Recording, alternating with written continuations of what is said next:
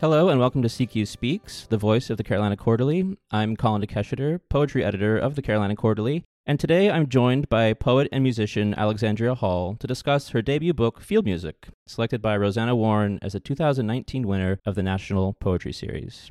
Alexandria, welcome. Hi, Colin. Okay.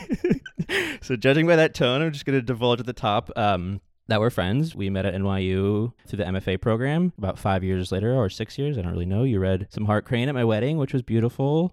All that to say that I have some familiarity with earlier iterations of some of the poems in this collection, but reading them and holding them as a book and as an object has really brought more light to my understanding and appreciation of your work. And what really struck me right from the beginning is the strength and consistency of a kind of idiom that's developed. And I don't really mean like diction or a dialect. There's emphasis on like Vermont accents and things like that in the book. But I was more struck by your use of rephrasing, or maybe the way that you turn phrases on their heads.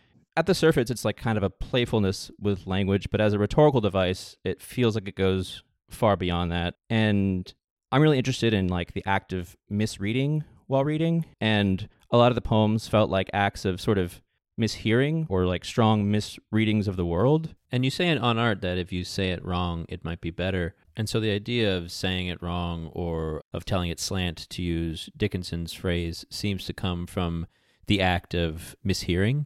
You say in the titular poem, Field Music, my mom says ancient like ancient, and every time I hear eggshells or ankle shins. Can you speak a little bit about what exactness might mean to you in your poetry or in your creative process, or maybe what inexactitude might mean? Absolutely. First of all, it was just really great to hear you say that stuff because it felt good. And I think that you put really well what I was kind of trying to do with a lot of that stuff. One thing that comes to mind is the idea of language as the material that you're working with in terms of sonic material. So within a lot of those slippages and mishearings, there's the making apparent the closeness, the sonic relationships between words that are actually pretty, far apart from each other, and also the kind of possibilities that those relationships open up. I think those are always kind of hanging together in thought. They're so close to each other that they kind of do end up having a relationship to each other, and it's just not always logical, but it can be intuitive.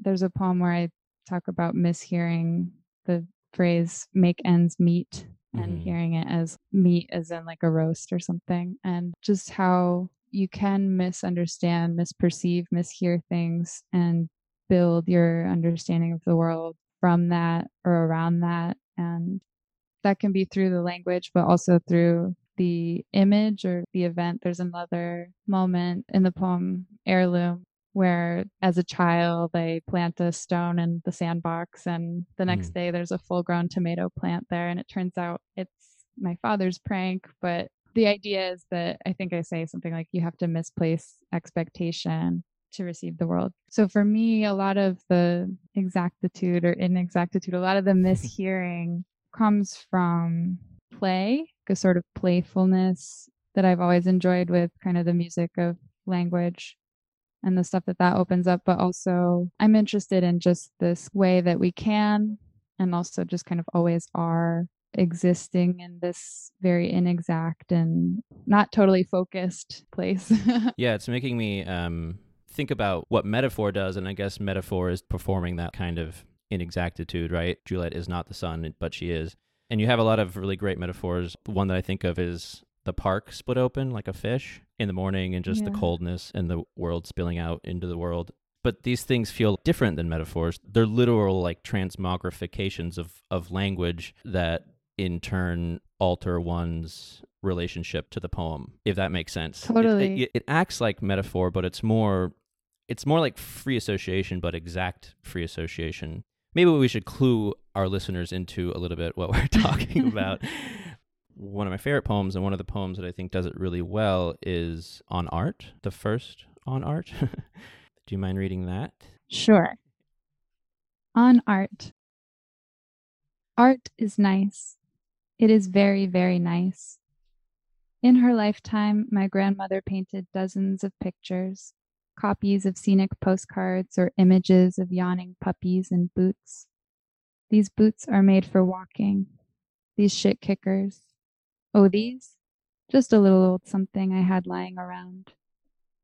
My grandmother was a little old something, too. She had a scary scarcely. Lips opened like a chicken with a broken beak when she sold her pictures to the folks at the country kitchen diner. Why, oh why? Was it art for Pete's sake? Art is pretty. It is only just or it is almost not. Because it is old like my grandmother and valiant like these boots, it has a must. I mean, it is an odor and an ought. It has a little pink tongue. What's the difference between a big blunder and a little diddle? I did a very bad thing. Verily, I say underwear. Poetry is unsafe. I commit this violence to shape it with words.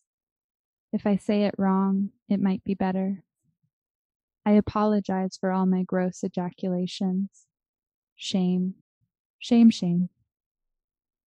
Rilke says to a young poet that things aren't so sayable. Happens where words haven't. It is very virginal. Betreten meaning to enter, betreten meaning embarrassed. Abashedly, I push these words into. Words like marshmallows, words like clogged pores. Oh, my mom, I am heartily sorry for having this tendency. I would like to show you something other than this sick deformity. Unfortunately, you'll have to look under this cover here. Stick your head in the casket. Fine, just put your hand out. It was a terrible thing to do. Oh, my head, I am heartily sorry. Oh, my heart, my achy, breaky heart. Art is beautiful. What is beautiful is true. When the imagination seizes it, you should never put a spoon in its mouth. It is nice to be stirred, but alarming to be shaken.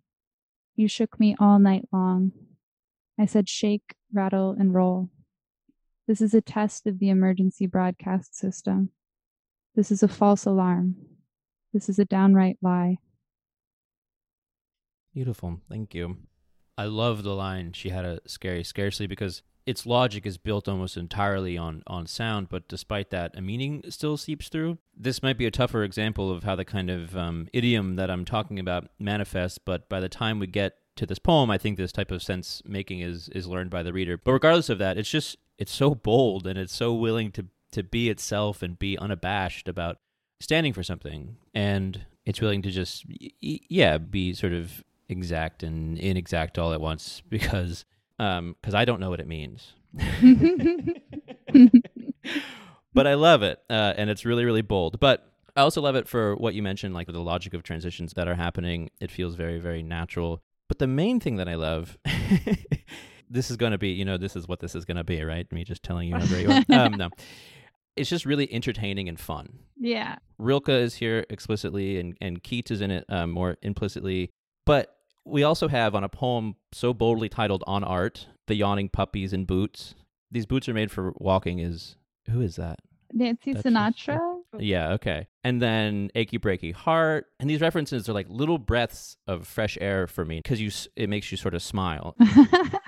And in a poem whose edges are sad or I guess is dealing with shame, I should say, and that's also dealing with art and maybe specifically poetry and dealing with it in a subtle but sophisticated manner, I think that that's a bit of a rare thing. There's that slippage of the word must. It has an odor and an ought, which is probably my favorite sort of etymological game in the book. But there's also the slippage of the German betreten, and listeners who don't have the book won't know that a word is elided in that stanza. So we have a blank space on the page, as in blank happens when words haven't.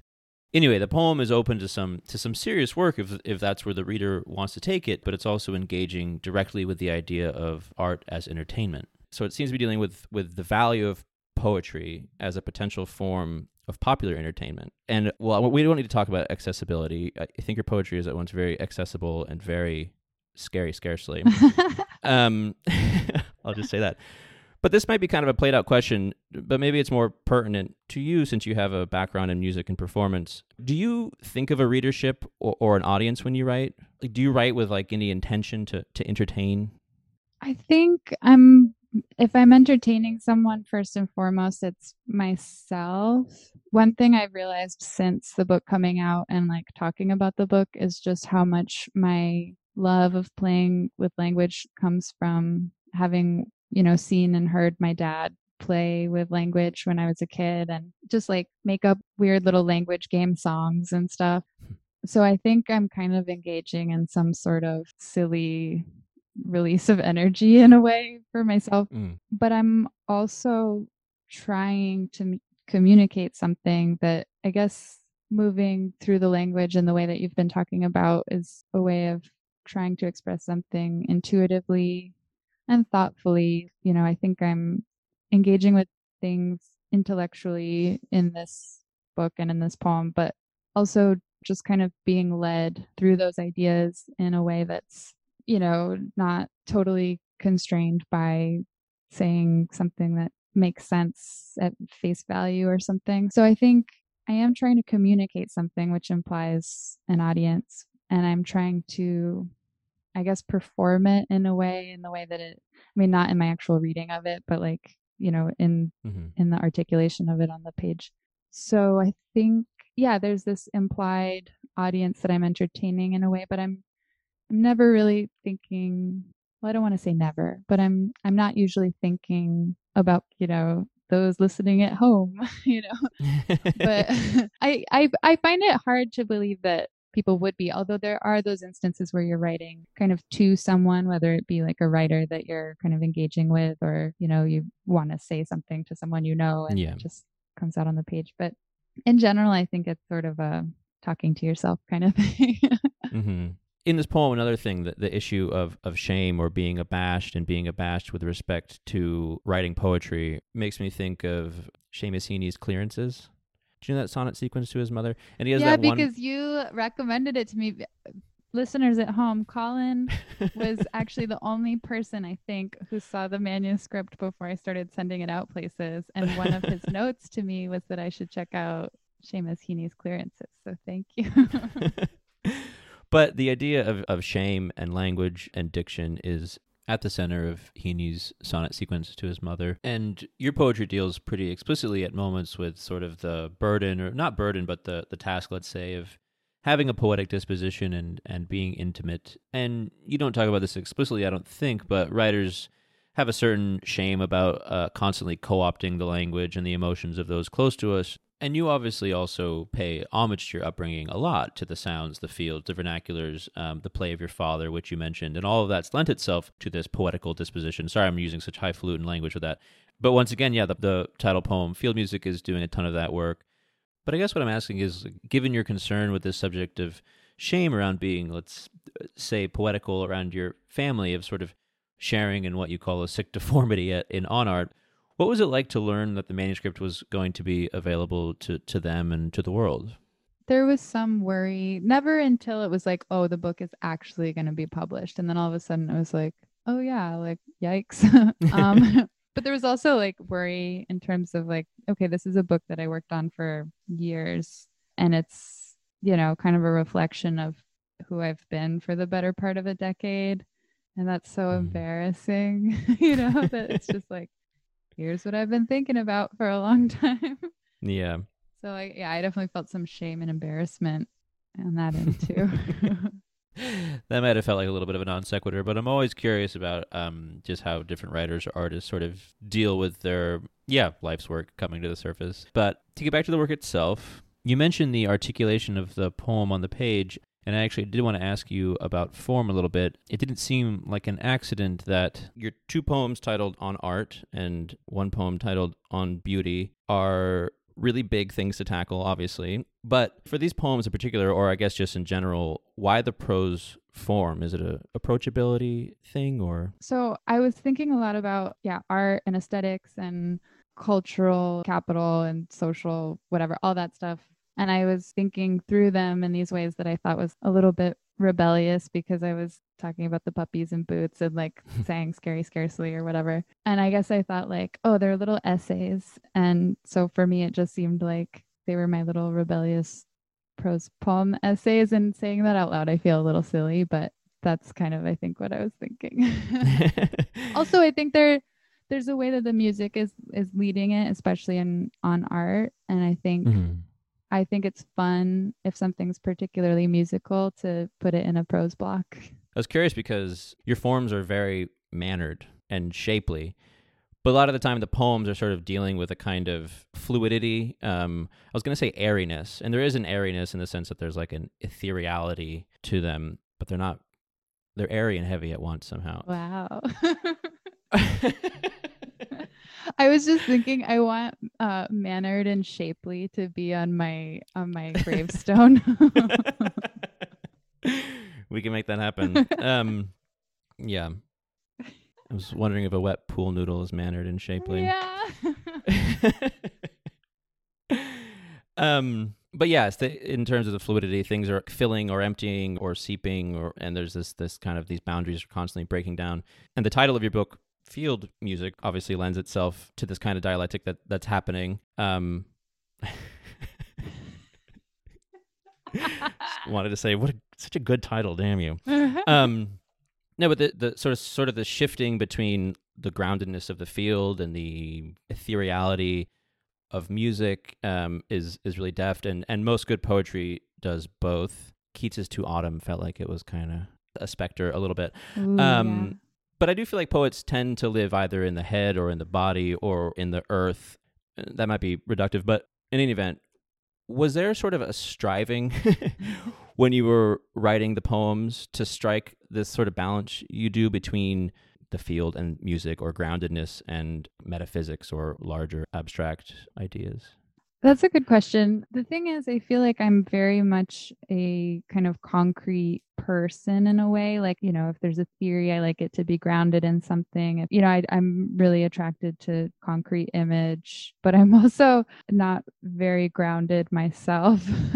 And I feel like my experience of things is often really like airy is, you know, I think a good word that you used, like kind of dissolute. So I think when I'm writing, I'm really drawn to those concrete images, but what I'm trying to express is usually something that's not quite so grounded. So, I mean, I definitely, when it comes to things that are like embodied or whatever, I definitely strove to place myself or place, you know, a speaker who is embodied within the world sometimes, because it's not always readily available to me in my mind. But yeah, I think the fields, for instance, they're always there. Like if something's so focused on a place or landscape, you can just always, even if you're kind of floating away from whatever is happening, the field is still there. And I think the music too. So they kind of balance each other out. I was lucky that those two were there. Yeah, what you're saying is making me think about one poem in particular, especially with respect to sort of floating and being grounded by concrete images at the same time. Would you mind reading In the Nets? Okay. On the nose. On the nose. That's good. In the nets. On the coast, I saw nets, and lacking a good sense of boundaries, I saw myself, made mostly of holes, myself a boundary for the washed through, the held. Could this not be about capture?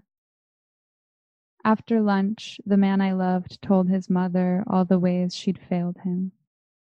I tried to stick to my business of the slipped by and the built up, tried to disappear from the table, fiddled with a salt-stung cut, watched the beach where a row of baby girls like new birds were planted with their toes outstretched to feel the water rush and recede, the young father clowning around them dizzily. I've been failed too. It pours out at inopportune moments. I pitied the timid beach dog, her cracked and sandy teats. I want to be full with the way things move through me. I want to be a mother again, porous, stretched in place by the floats and weights. Thank you. So you mentioned being sort of airy, but at the same time interested in the concrete image, and I wanted to have you read this poem because I think it sort of exemplifies that the net is something sort of airy or porous, but it's meant to hold and capture. And there seems to be a real connection throughout the book between intimacy and capture. Like even on art, when the speaker wants to be vulnerable for a moment, they ask the other to stick their head under the covers or in a casket. And I think all that does a really good job of showing how much intimacy is related to boundaries. But what I want to say is that the porousness of the subject here of the poem and the speaker gives readers a real sense of intimacy with the work. And I don't think it's just because I know you that I feel so let in through the pores, but I'm really curious about sort of the other side of things. And I'm realizing that I'm just getting into a place where I'm just asking what it's like to be Alexandria Hall. So how do you think a poetic disposition, let's say, lends itself or doesn't lend itself to intimacy with others or with the world more generally? Does that make sense? I think so. I And this think might be too personal. You can just, or this might be just one of those go by the book moments. But Well, I mean, it's kind of making me think of the romantic tendency to kind of animate nature for the purpose of the lyric subject. mm-hmm. And I'm thinking about that, but like, okay, but what if both the subject and the nature are like made out of mesh? And there's just something kind of pouring through both of them. I think this sense of not having boundaries or trying super hard to have boundaries as it comes up through the book, it's a sense of seeing things happening in the world and being alarmed by them. Mm-hmm. What you're saying makes me think about Keats and negative capability, but more about being the chameleon poet. Mm-hmm. But you get the sense, I think, a little bit with Keats that he believes that he has like an ability to turn it on and off. Mm-hmm. And in the book, Field Music, there's being undone by abundance. There's a sense of too muchness, but the overwhelming nature of the world, its abundance and too muchness is also the thing that's sort of creating the poems, right? Yeah, the sense of overwhelm is very much on a personal note. Something that I struggle with. I feel like, yeah, I just get very easily overwhelmed and very overstimulated or whatever. So I don't think I have an off switch. So I have to kind of retreat into my space and take that time for myself. And then I can be stony, which I need to be sometimes. But also, yeah, sometimes there's this desire in the book and in the person to just be completely like destroyed and devastated by all of the abundance, to just kind of wipe out all of those boundaries and just kind of be flooded by the world. And I think, yeah, it's just kind of like rushing out into the world and being inspired and overwhelmed and then kind of like retreating back under a little rock. Mm-hmm. But yeah, I don't know. I think probably having boundaries with the world and being a little stonier is the healthier way to be. So do you tend to compose in large chunks of time, like where you're absorbing the world and then you hunker down and compose, or do you do things slowly or at a pace, or what's your composition process like? Very irregular. So yeah, like definitely long periods of time of not writing, and then bursts where it's like everything I wrote is just amazing and I love it, and then some of those kind of chunkier, it's okay, but I'm not sure about it times too. Yeah, I know a little bit about the process of the composition of the book, but it took you, what would you say overall? So long. 7 years maybe. Yeah, wow. And I was just like kind of chugging along. I mean, you saw me. Yeah. The poems that are now we're just chatting. The poems that are 7 years old, how much editing did they undergo? Usually I tend not to go back to something old and work on it too much. Mm-hmm. And I'm not a huge editor in general. So it either comes out relatively close to what it's going to be like in the end, or it comes out as like a not great draft and then will totally be done over in some kind of, salvaging it later. But yeah, so when I kind of decided the book was done and had it all put together, It was more of like a tinkering with little things and just Mm-hmm. deciding what poems belonged and what didn't and the ordering of it and stuff. Yeah. Interesting that something can take 7 years, because if you think of who you were 7 years ago, if I think of the poems I was writing 7 years ago, they wouldn't be caught dead in a manuscript that I would hope to send out anytime soon. And so there's no, like, I don't think, a way of tracing any sort of personal poetic development in the manuscript, which feels kind of rare. Usually you can like spot a juvenilia, quote unquote, poem, Mhm. but everything just kind of rings. So can I ask what the oldest poem is? Oh yeah. Do you Oh, know? I love these questions. They're very fun. I think so. The oldest poems, I'm not sure which one is the oldest, but they would be Field Music, Syrinx, and Smoke, I think, are Mm. like the ones that I'm thinking are the oldest. Oh, wow. And they're all right there near the front of the book. Yeah. Field Music is obviously the titular poem. Do you think that you wrote that poem and you were like, damn? And then and then you were Totally. like, I'm going to lock into this sort of direction, and it carried you through? Or what carried you aesthetically? I think that's a good question. It was definitely something where I wrote it and I was like, that felt so good. That really said it. And it was like, this is what has been interesting me and this is what's been on my mind. And it's like when you do something and then you actually see the result of it and you're like, that's what it looks like. Like all Mm-hmm. that energy that I had, now it has a direction. So it wasn't like, oh, I'm just going to write a bunch of poems that are like this, but it was like, this embodies a certain number of the concerns that I've been thinking about that have just kind of been like hovering around in the background. And so, Yeah. yeah. Yeah, I wouldn't say any two poems are alike. Although the themes of the book, some of which we've been discussing, keep rearing their heads, and rearing their heads really strongly, even across the two sections. And this may be too much of a technical question, but I was actually curious about why you chose to divide the book into two sections. And maybe this is just another one of those go buy the damn book moments, and you don't need to talk about it. I think it's fun to talk about. So, because I don't know, but I kind of had this intuitive sense that it was two sections. And then I did a lot of playing with the ordering of it. And, sometimes it was more sections, sometimes it was less sections, like sometimes it didn't have sections. um, but ultimately, what ended up happening is I kind of had this two-section thing happening, and I found these correspondences between poems in the first section and poems in the second section. I kind of split them up like that. And I went through this period of being really rigid about having that kind of correspondence from section 1 to section 2. Mm-hmm. But then I didn't like that. So then I like messed it up just a little bit, but then they kind of hung out where they wanted to be, I felt like. So it wasn't so much of like the first section represents this and the second section Right. another thing, but just a kind of relationship between the two sections. Right. And I think that relationship really comes through.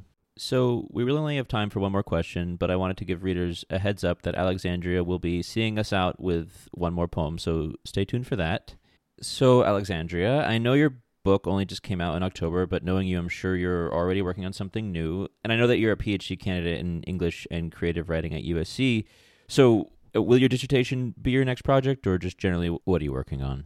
Yeah, so we're supposed to do like a half and half critical Hmm. and creative dissertation. And right now I'm working on what will hopefully be a new collection of poems. I'm also working on a collection of short stories, which is scary because I don't know what I'm doing, but and they all center kind of around different ideas of actually I'm not even gonna say it because it's too silly. I doubt it's silly. Alexandria was like, I'm going to try writing a short story. And I was like, okay, go for it. And then, like, 3 weeks later, it was published. It's like, God damn. Yeah, that was So fun. I'm sure that whatever avenue you're going with respect to the short story isn't silly. So go talk about it. Okay, well, so it's like different ideas of the end of the world, but I don't just mean like apocalypse. It could also be like basically anywhere that you want to take that. And I Mm-hmm. think, I mean, sometimes it is silly intentionally. And it's also been a good outlet for some of my more neurotic, like thinking. So that's fun, but also scary. And so, yeah, and then what'll hopefully be a new collection of poems. And yeah, in terms of like critical stuff, I'm kind of trying to figure out what I'm doing there, but my focuses have been on, well, lately on sound studies and humor and laughter. Mm-hmm. More Silly. entertainment. Yeah. It's not silly at all. It's a huge subject, and I know that there's been sort of a transition more in contemporary poetry towards the notion of joy. Not for me. This is like very dark humor. Well, that's what I was going to say is that, yeah, there's joy, but then there's also laughter, and the things that we laugh at aren't always necessarily joyous subjects. And I think that that's in field music, like in that poem One Art. There's a lot of shame and anxiety around poetry or choosing that vocation or whatever it means, but it's also funny. Totally, yeah. It's funny because you said One Art, I think. God damn it. I've done that, like that's the active misreading that I'm sort of talking about. I do that all the time. I look at it and I see One Art. Well, I love that all because the time. Bishop's in the book, and I was just reading Gillian White's lyric Shame because I was doing this project on Elizabeth Bishop, and there was something that she called the intersubjectivity of language, which is for her this idea of using very impersonal language to talk about personal things, and especially regarding on art, I was thinking about that. And yeah, so that's great. Sorry, I didn't mean to. No. I was going to try and connect the art of losing to your poem On Art, but I'm not going to start free associating. We could go there. As much as listeners would probably love to hear that, we're unfortunately out of time. So it's time to wrap up before we hear one last poem from you. Alexandria, thank you so much for joining me. It's really been nice, and I've really, really enjoyed reading and rereading your book. And listeners and readers and all of us really look forward to any of your projects that are coming out, and we will keep our eyes peeled for your poems as they slowly enter the world, or quickly, rather. Thank you, Colin, and thanks, everybody. All right, thank you. Bye. Bye.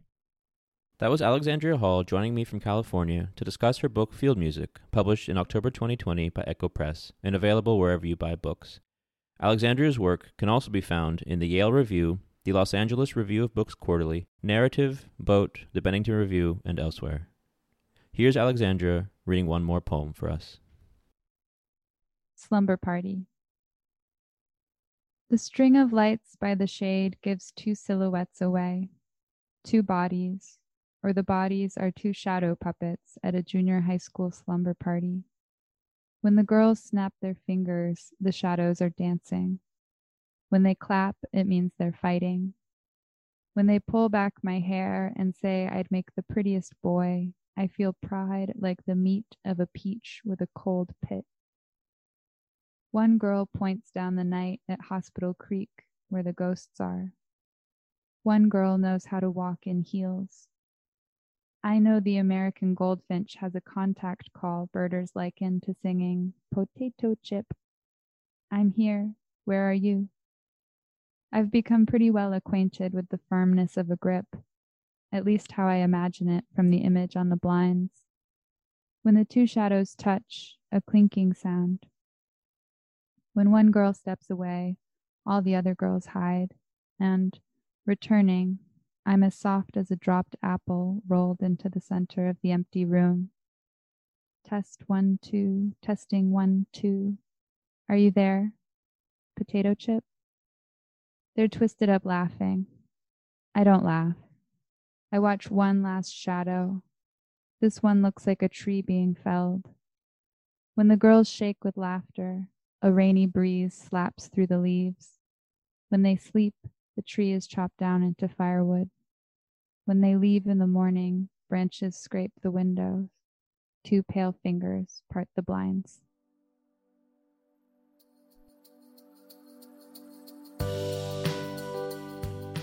Thank you for listening to CQ Speaks. If you'd like to learn more, visit us at thecarolinaquarterly.com and follow us on Instagram at Carolina Quarterly and on Twitter at NC_quarterly. Remember to rate and review this podcast wherever you listen and be on the lookout for our upcoming issues. Until next time, read well, write well, and thanks for listening.